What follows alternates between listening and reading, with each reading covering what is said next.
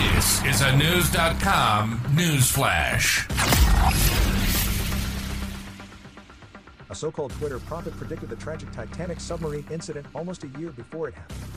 I have an idea for a Titanic 1997 sequel, where a luxury submarine full of millionaires crashes while touring the wreck of Titanic. They all drown and get eaten by crabs. The movie is 26 minutes long. Very rewatchable, reads the tweet by Phineas. They later comment on their tweet, "I totally forgot about this, but it has been brought to my attention that I am a prophet." The prediction was eerily accurate, but what inspired the alleged prophet to arrive at the idea remains a mystery. The actual incident was officially confirmed on June 22 by authorities, stating that the submarine catastrophically imploded and all 5 people on board were tragically killed. The passengers included a British-Pakistani businessman, his son, a British billionaire, the submarine's pilot, and the CEO of the tour company, Stockton Rush. The incident occurred in the freezing cold waters of the Atlantic, where a vessel dropped the submarine off on Sunday morning.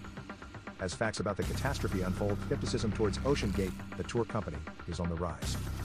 Online trolls have been targeting the company for its submarine tours, and new details about the company and the vessel paint a troubling picture of the trip being doomed from the get-go. To add insult to injury, a TV producer who boarded the Titan just a year ago claimed that the waiver mentioned death 3 times on the first page. This revelation has come amidst the grief and shock being experienced by friends and families of the victims. For the Daily Star, the fate of the Titanic submarine remains etched in mystery, and it is yet to be seen how the incident impacts the subsea tourism industry.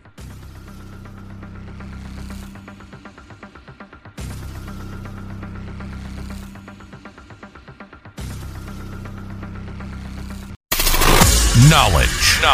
Unfiltered. News.com. News.